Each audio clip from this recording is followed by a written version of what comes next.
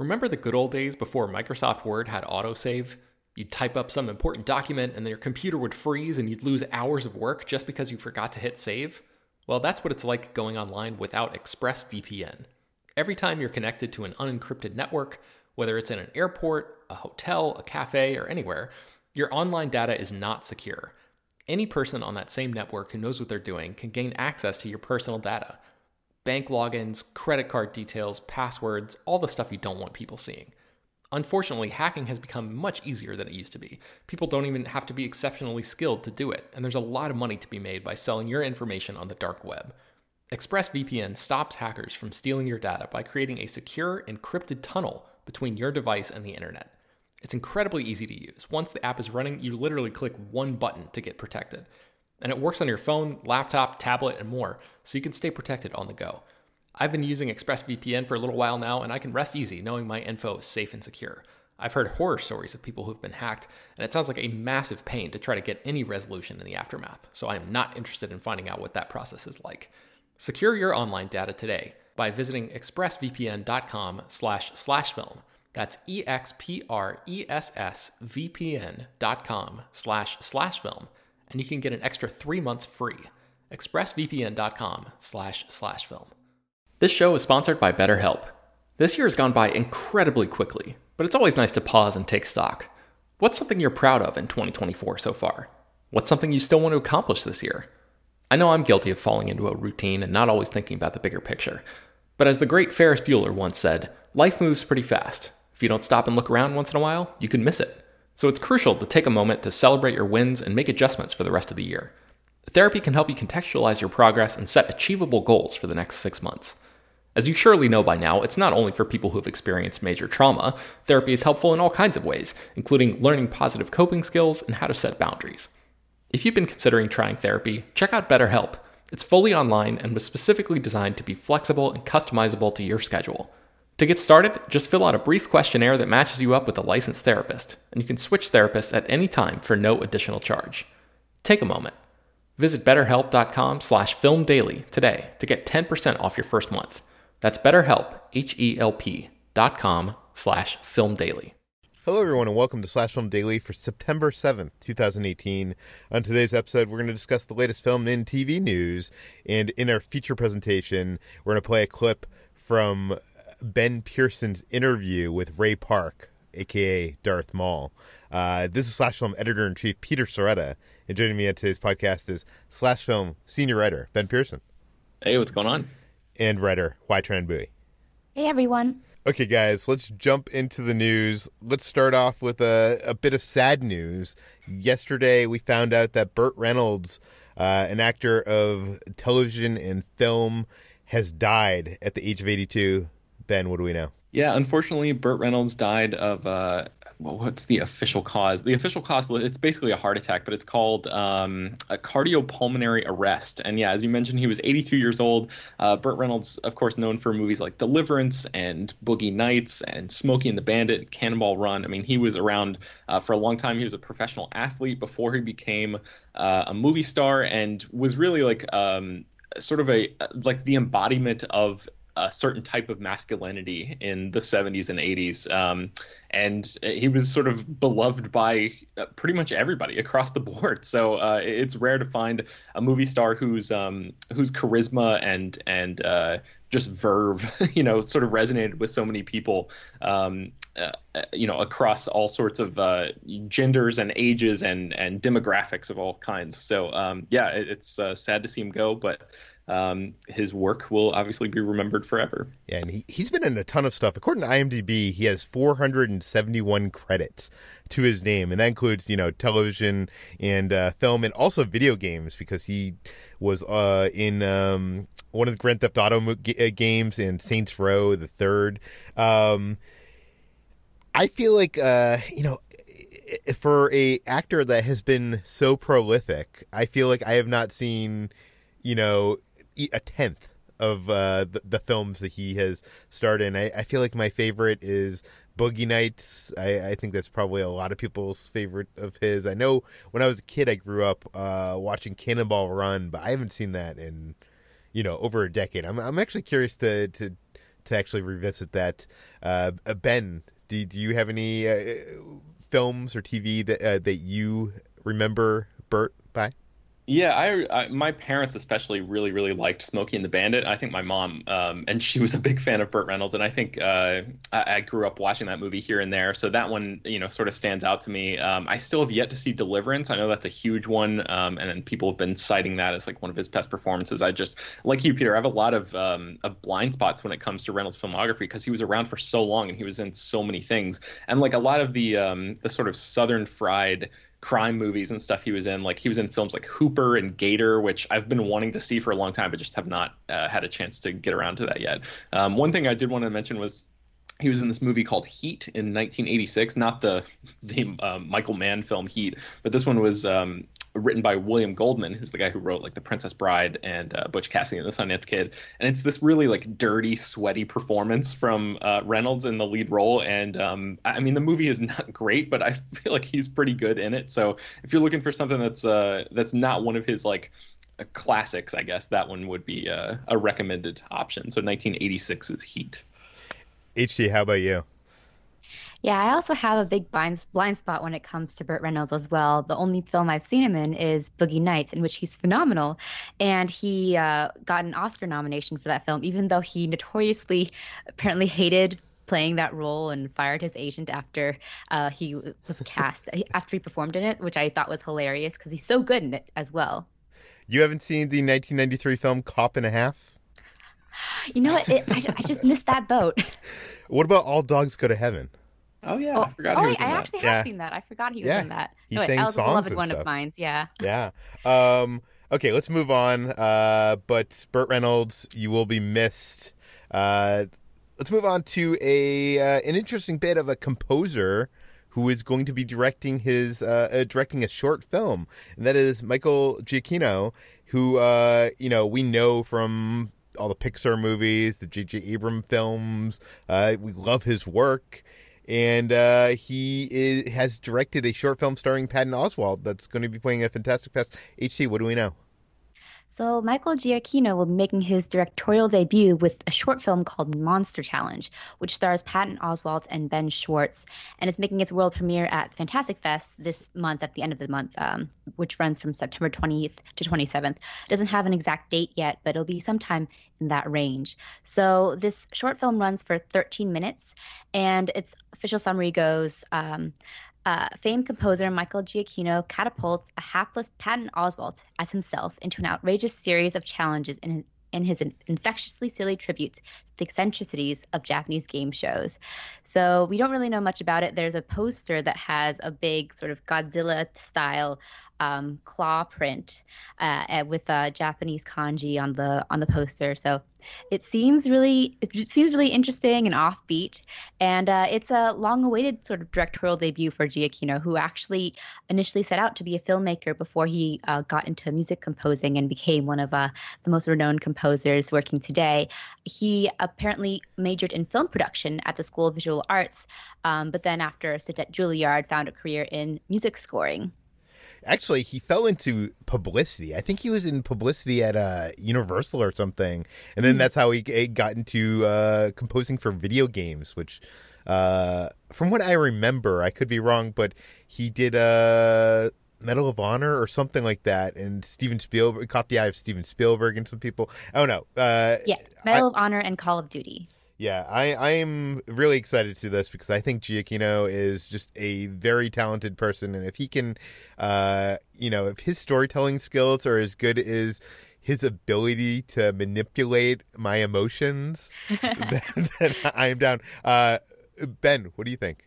Oh, yeah, I'm very excited about this. And Peter, I think you and I are both going to Giacchino's doing this Lost Live concert coming up in it might be next weekend, actually, in LA.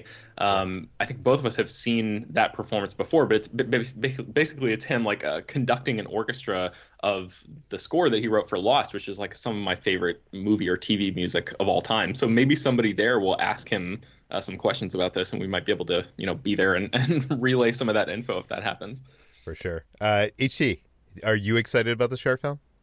Yeah, I'm really excited. I also am a huge fan of the Lost score. I cried whenever I listened to the end. I'm a little bit emotional. I'm emotional sap when it comes to that movie, and I really love all of his scores for the Pixar films. And he's just a hardworking composer. I'm astonished how often he can just churn out scores for several films in 1 year.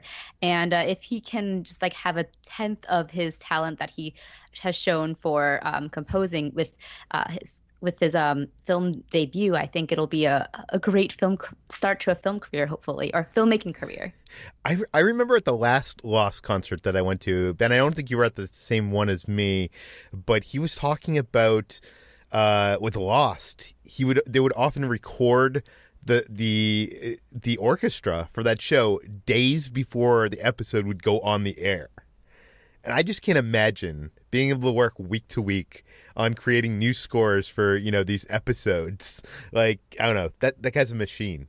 Yeah, it was wild because like he was talking about how basically the way he would write the music for Lost was he would watch like the final cut or very, very close to the final cut of the episode and just sort of write to the emotions that he was seeing from the performers and the story and stuff, and like everything would just come to him afterwards. And a lot of times it's done the opposite way. It's like the music is done first and then it's sort of dropped in to score particular moments, but he really like took his cues from the work that Damon Lindelof and Carlton Cuse did in sort of shaping the story of that TV show, and really just like the music, it's astonishing that he did it that way and the music is that good.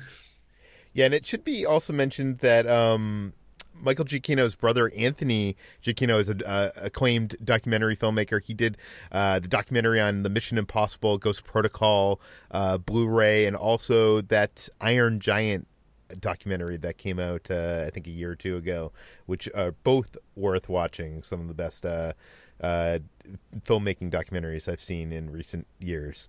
But let's move on from movies to theme parks. And apparently there's a new rumor that a Zelda-themed land could be coming to Universal's Islands of Adventure. Ben, what do we know? Yeah, so obviously Universal sort of changed the game by introducing the Wizarding World of Harry Potter into its parks, and with Disney's Star Wars Galaxy's Edge coming very soon, Universal is going to need something to lure people back over to their park, in the Orlando area, and that's where they have the Universal Studios Florida park. They have Universal's Islands of Adventure, which is sort of like a more roller coaster heavy superhero themed park. There's like a lot of disparate elements in that park, and there were some rumors that the Super Nintendo properties might be all put into one park in the United States. But it seems now that this new rumor from Theme Park University says that basically Universal is going to be diversifying its Nintendo intellectual property and spreading it across multiple parks. So the rumor right now is that a Zelda land is going to be coming to Islands of Adventure and replacing the Lost Continent area of that park, and sort of encompassing the whole area from Seuss Landing to the Wizarding World, if anybody is familiar with the geography of that particular park. So it's still a rumor right now, but we're sort of talking about it in the Slack, and it makes a lot of sense because that's splitting things up across multiple parks is what Universal has done already with Harry Potter, and that worked out really well for them so far. So a similar move like this makes a lot of sense. Peter, I know you were saying that it makes sense also because the idea of introducing an entire Super Nintendo themed land might seem cool, but it at the same time would potentially alienate a lot of people who are not video game lovers, right? Yeah, I do think, it was originally rumored for that third park that they're supposedly building or going to build, or they're planning in the planning stage right now. And I feel like if that park was half Nintendo, as much as video games have permeated our culture, and there's so many people that play video games, I could definitely see people that don't play video games being like, do I need to go to a park that's half video games that I don't like? So I do think it makes more sense to have Super Mario Land over in this third park, having Zelda over in Islands of Adventure, and maybe something over in Universal Studios proper. Ben, HT, have you guys ever been to Islands of Adventure? I have, yeah. I actually was there before it opened. I went with a group, and I was like one of the first people to ever be in that park, Oh and I wow. rode all the rides like before it opened to the public, and actually got stuck on like a Dudley Do-Right Ripsaw Falls ride, and then like I was basically stuck on the ride for like an hour and a half, as you know the music was just jangling around and driving me insane. But we got like a cut to the front of the line pass because of it, and we ended up being able to ride the Hulk roller coaster that's over there. Yeah, I have very fond memories of that park, and like the Dueling Dragons ride, which is now been I guess converted into like a Harry Potter Yeah, roller they're coaster or converting it right something. now. Yeah. Yeah, that one I was a big fan of riding that ride, and yeah, I definitely enjoyed Islands of Adventure because, like I said, it was more like attraction heavy instead of like atmosphere heavy. But HT, have you ever been? I've only been to the Wizarding World of Harry Potter, which I think, yeah, is like It's kind of part of that, part right? of Islands Yeah. of Adventure, but I stuck essentially just to that area and like left immediately after I finished. So I haven't been to any of the other parts of Universal Studios. Spoken like a true Harry Potter fan, girl. I have to be loyal to my tattoo. Wait, what is your tattoo? Oh, I have a Deathly Hallows tattoo on my wrist of the symbol. I didn't. So, I do not know how I didn't know that. Well, the land that they're supposedly, the rumor is they're building the Zelda themed land on is this land called Lost Continent, which I think for most people's money has been like the least favorite of the lands, but it has like this great Poseidon's Fury indoor special effects kind of walkthrough show thing, which or actually maybe is the eighth voyage of Sinbad. It's one of those two. That one I think is the stage show, and Oh, yeah, and that's yeah. getting shut down. But I think Poseidon's Fury is like it looks really cool from the outside, but on the inside it's not quite as great. So yeah, I think you're right. Like across the board, people are probably talking about how this one, this area, this Lost Continent area, makes the most sense if something is going to be taken out and sort of revamped. That's the place to do it. Now, if you guys are going to enter the world of Zelda, like what kind of ride do you want to be on? I want to ride on a horse and eat carrots. That's the only part. That's the only parts of Zelda that I really remember playing. Riding on a horse. It's and going to be the cats. lamest like a food place in any theme park where they're just going to serve carrots. Yes, or fish, because I remember fishing as well. That was a really fun part. Basically, my cousin had a Legends of Zelda game, and he would only allow me to play the boring parts. That's one of the saddest things, HT. That's terrible. Wait, so Ben, what would you like to see from a Zelda attraction? So for me, I've actually never played any Zelda games. I'm getting ready. My wife has shocking. a Nintendo Switch, and we're getting ready to buy The Legend of Zelda: Breath of the Wild pretty soon. So I'm looking forward to diving into that as like my first true Zelda experience. I've had some interaction with that character in like the Super Smash Brothers games, but that doesn't really count. So I think I'll be better equipped to answer this question in a few months once we actually get a chance to play that game. Yeah, I just don't know how you capture Zelda in a ride. Maybe you're going into one of the dungeons. I don't know. We'll probably find out pretty soon whenever they decide to announce this thing. But let's move on to our next story, and that is Avengers 4. Apparently, is still a work in progress, even though they have completed principal photography and they're doing reshoots right now. Apparently, things are still in flux. HT, what do we know? So initial production for Avengers 4 ran from August 2017 to January 2018 in Georgia, and we thought that would be that for the beginning, middle, and end of the film, and reshoots, as they usually constitute, would fill in the gaps and add some additional photography. But Mark Ruffalo revealed that they actually haven't shot through the entire film yet. With the Avengers 4 reshoots, which will be taking place sometime this month and actually are, I think, starting to take place currently, they are going to be completing the film. And Ruffalo said that this is sort of a process that he kind of termed as a living organism of a film, in which they will not work on just individual scenes, but shoot through the entire movie and take feedback as well. So what he said was, quote, some of it is happening while we're there. It's pretty amazing. And we'll shoot some stuff and a few days later come back and reshoot it because we want to take it in another direction. It's a very living organism. Even as we approach it being a locked picture, we're still working on it, end quote. So this could also possibly be due to the fact that Marvel keeps such a tight lid on these films that some cast members don't get the entire script. And I think especially with Mark Ruffalo or a cast member like Tom Holland, who are very spoiler prone, it's possible that Mark Ruffalo just simply doesn't know what's going on because he hasn't received the entire script. But if but they wouldn't waste his time filming a scene one way and then filming another. Well, I guess they could be filming it in two different ways, so he doesn't know which way the story actually goes. That's so they're true. spending all this money, millions of dollars, just so that he won't spoil the movie. Yeah, but it's a very interesting sort of approach to filmmaking, which we've never really seen before, and kind of takes into account both studio feedback as well as possibly fan feedback as well. So do you think with this they're writing out Drax from the future of the Guardians of the Galaxy films? Ooh, I don't know. I mean, after Dave Bautista has been very vocal in his displeasure with Disney over James Gunn's firing, Ben, what do you think this could possibly mean for Avengers 4?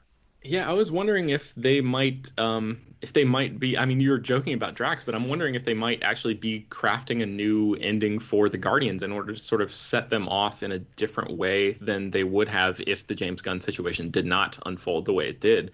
We were sort of speculating like the stuff with Captain Marvel looks pretty cool that we've seen so far. So she is also a space-centric superhero, and maybe, we knew that that the Guardians of the Galaxy movies were supposed to sort of provide a jumping off point off into the cosmic side of the MCU in the wake of Avengers 4, and maybe they'll be able to use Captain Marvel to sort of fill that gap, that role instead. I don't know. There's still a lot of questions about this. Yeah, it's and we really know nothing about this movie other than seeing set photos that apparently show us revisiting the Battle of New York and other moments from throughout the Marvel films. So we assume time travel is involved, but that's really the extent of what we know of this movie at this point, right? Mm-hmm. Like, yeah, we don't even realistically know who the villain is. I mean, I guess Thanos is the villain, but wouldn't he need more minions of some kind to keep things interesting? I don't know. Yeah, maybe time itself is the villain. I don't know. Yeah. Let's move on to Alamo Drafthouse has announced that they are going to launch theaters in Los Angeles and Manhattan in 2019. As someone who has been living in LA for the last 7 years, I think this announcement has come 2 times before this. Yeah, at least 2 times before this. Yeah, I've been waiting for this Alamo Drafthouse Theater in LA for a long time. So, Ben, is it actually happening this time?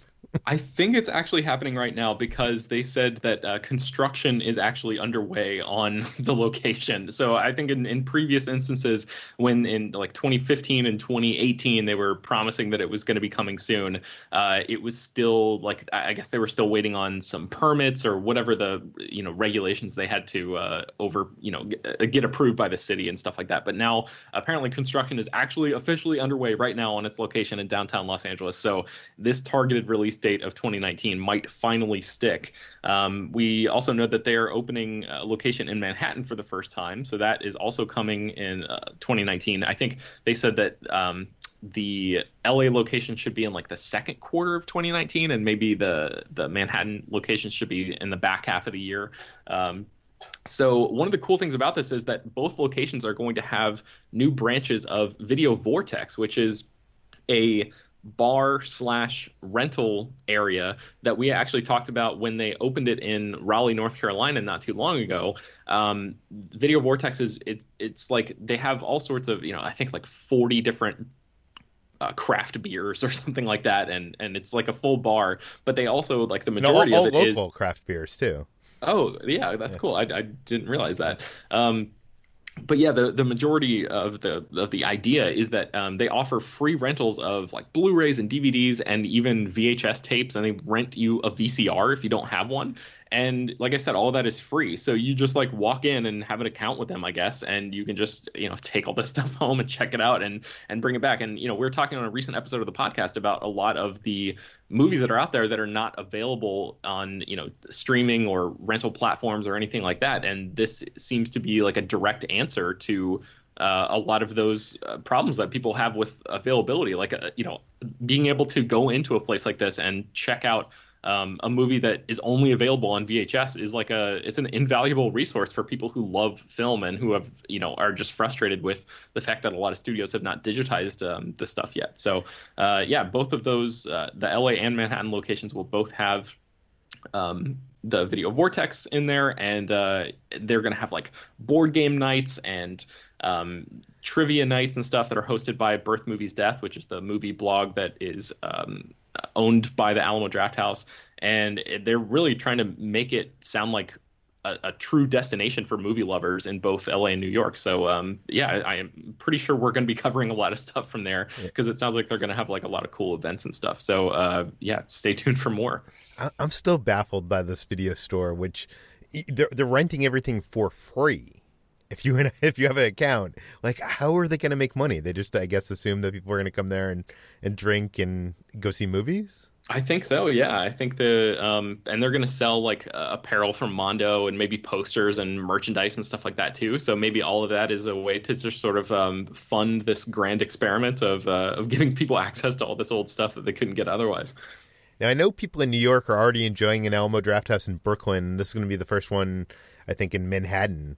But Los Angeles doesn't have an option like that at all. And they're building this in downtown, which if you don't live in Los Angeles or have never visited Los Angeles, you probably don't know this. But downtown Los Angeles is kind of like the deserted wasteland. it's where people go to work, but everything's happening kind of elsewhere in the city. And I guess that's probably unfair, because downtown is kind of becoming a more hip place for things to happen. They've been doing a lot of work on it over the past decade or so to try to get it, improve its reputation and have it be sort of a more happening place. But generally, things close at 7 p.m. downtown, and us people that live in Los Angeles don't really venture out there too often. So, Ben, with an Alamo Drafthouse opening downtown, will that get you to go down there? That's the thing, is like, it depends on, I think I would go for special events. I wouldn't make it like my quote unquote home theater, just because there are, I can walk to the ArcLight, which is a really great theater, from my apartment in like 15 minutes or something. So I would much prefer the ease and accessibility of doing something like that than having to drive all the way to downtown LA or worry about parking or anything. Although I guess you could take the subway or something there, because it's going to be right next to a subway stop, I think. So that might be the way that I go about, getting there for something like a big event. They're going to have like classic films, and they have like 4K projectors, but they're also going to have 35 millimeter projectors there. So they're going to do a lot of, actually like project things in celluloid, which is becoming more and more rare these days. So maybe for like a special anniversary screening or some event or something like that, I'm guessing I'll go like a handful of times a year, but I won't be going like every week.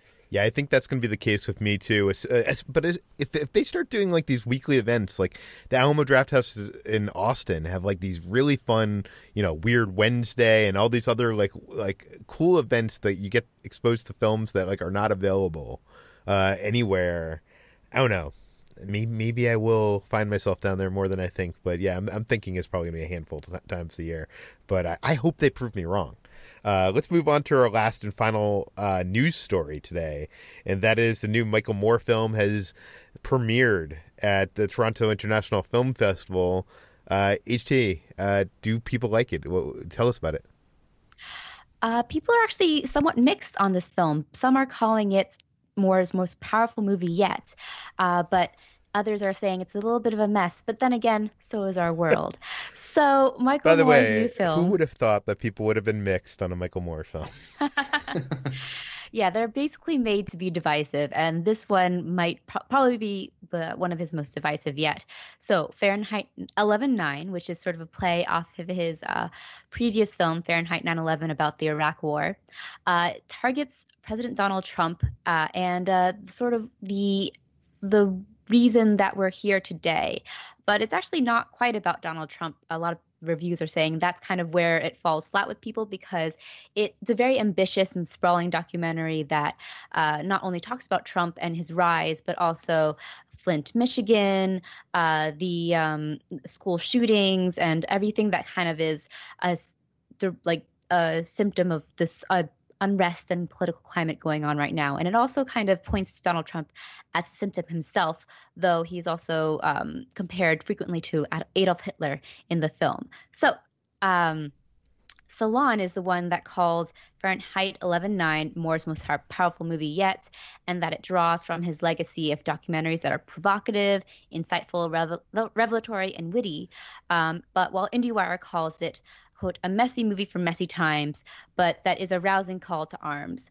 Variety also kind of dings the film for having a nose-thumbing start that soon turns into a powerful warning about fascism.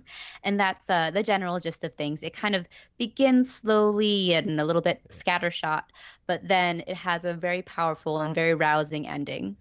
One of the surprising things about this that I was reading in some of these reviews is, Moore is often criticized as, he's offering a slanted view from a liberal point of view, and there's an agenda there, and blah, blah, blah, blah, blah. And every documentary has some kind of, view of the filmmaker. But this film, I guess, takes on the Democratic Party in some way, and also Obama.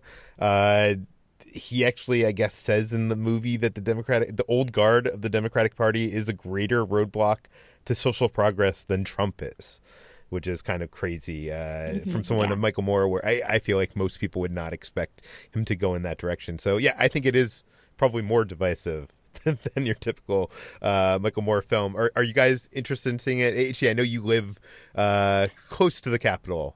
So you are like inundated by all this stuff all the time. Does that make you? Yeah. Are you more sick of it and not wanting to engage? Yeah, I already dislike seeing Trump on the news for like more than 30 seconds, and seeing a whole movie that partially targets him doesn't sound quite entertaining to me. It does sound important, and Michael Moore does make important films, but I don't know if I would actively seek it out. Ben, how about you? I'm right there with you, HC. I feel like my Twitter feed is good enough in terms of like documenting the insanity of the lives that we lead today. So, yeah. I'm really curious. I love his film Bowling for Columbine. I think his film Sicko, while it's not an amazing film, I think really helped to change healthcare, and then it got reversed. I don't really love his more, let's go against the current establishment documentaries. Those tend to be less interesting to me, but I'm curious to see what he says here, and I'll check it out when it comes out. So it at least has me in the theater. But let's move on to our feature presentation, and that is Ben. Yesterday you got to go to Walt Disney Studios and spar in a lightsaber battle with Darth Maul himself. I did, yeah. It's a weird job we have, guys. I'm so jealous, so jealous. If I wasn't living in fear of the fact that there could be what was that Star Wars kid like memes made out of me battling with Ray Park, I would have been there. But we came to me and Jacob Hall, the managing editor / came to the conclusion that Ben would be the person on staff that would most look like he would not be ridiculed in a lightsaber battle. So. I don't think anyone would ridicule you, Peter.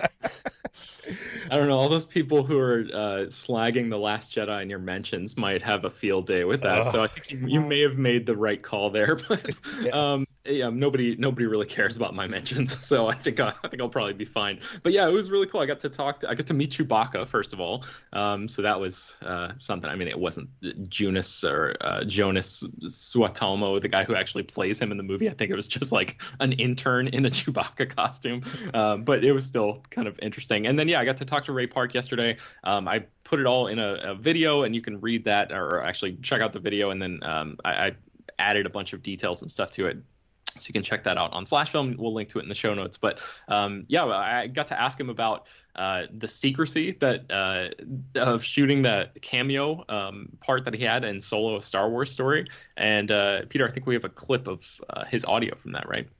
Yes, let's play that right now. What can you tell me about shooting your scene? What was that like? Was that done remotely? Did they fly you to the set where all the other actors were? How does that? So it was secret. So Ron and I and John, they brought me into Pinewood Studios. I was covered up. I saw some stunt buddies of mine, but I couldn't say hi. We're in this darked out Mercedes. Ron goes, "Wow, it's like we're doing some dodgy gangster deal." And I said to Ron, this is not my idea. But I was so nervous and so excited. I just got off the plane. He was telling me everything about what was happening with Maul. Went back to my hotel and just couldn't believe it. And so for a little while, I had to keep myself secret. You know, I couldn't go and say, "Hey, buddy, what's up? I'm back. I'm back in London." Shaving the head. So I kind of kept myself for a few months just out of the loop. From things. So there you have it. You can listen, or I guess watch the rest of the interview and watch Ben learn how to fight with the lightsaber from Darth Maul himself in this video on slashfilm.com. It's linked in the show notes. This brings us to the end of today's Slash Film Daily. HD, where can we find more of your work online? You can find me every day at slashfilm.com, and I'm on Twitter at htranbui. Ben, where can we find you? You can find me at slashfilm.com, and you can find me on Twitter at Ben Pears. And you can find me on all social media at slashfilm. Please don't @reply me on my Star Wars tweets. and you can find more of all the stories we talked about today linked in the show notes and on slashfilm.com. This podcast, Slash Film Daily, is published every weekday. You can find it on iTunes, Google Play, Overcast, Spotify, all the popular podcast apps alongside slashfilm.com. Please send us your feedback, questions, comments, concerns to us at peter@slashfilm.com. And please go rate and read this podcast on iTunes. Tell your friends. Spread the word. We'll see you tomorrow. You know, one of the most surprising things, guys, is Michael Moore. I don't think this is in the movie, but I was reading this interview with him, and Michael Moore, I'm not sure if you guys know this, but like when Hillary was like ahead in the polls, he was the one guy going around being like, Trump's going to win, Trump's going to win. He was the one guy being like, the end is near. And he wrote an article saying like 5 reasons why Trump would win, and he got a lot of flack for it. Yeah, and I don't want to say that Michael Moore is a prophet in any way, but he did get that one right. And in this article, he was recently this interview, he said that he predicted that Trump is going to get a second term, and he said it's going to happen unless we run a beloved figure like Tom Hanks, Oprah, or Michelle Obama. Oh my god! What do you guys think? I'm just gonna hope that he's wrong about that and not pay much attention to it, other than just doing whatever I can do to make sure that it doesn't happen. But Peter, my life is consumed with too much of this already. Why would you put that in my head? No. I don't know. You don't want Tom Hanks as the president? I want Tom Hanks as the president. No, I don't want Tom Hanks. I don't want my Hollywood heroes to be presidents because I don't want to learn what's bad about them. Like, I like Dwayne Johnson as he is. I don't want him to run for president because I'm going to learn that he's like believes in all these terrible conservative nonsense or something. Just let them be what I like them as now. Which are like give me somebody with like government experience who understands policy. Like I don't need a flashy person who has been in a bunch of movies. Just give me somebody who knows what they're doing.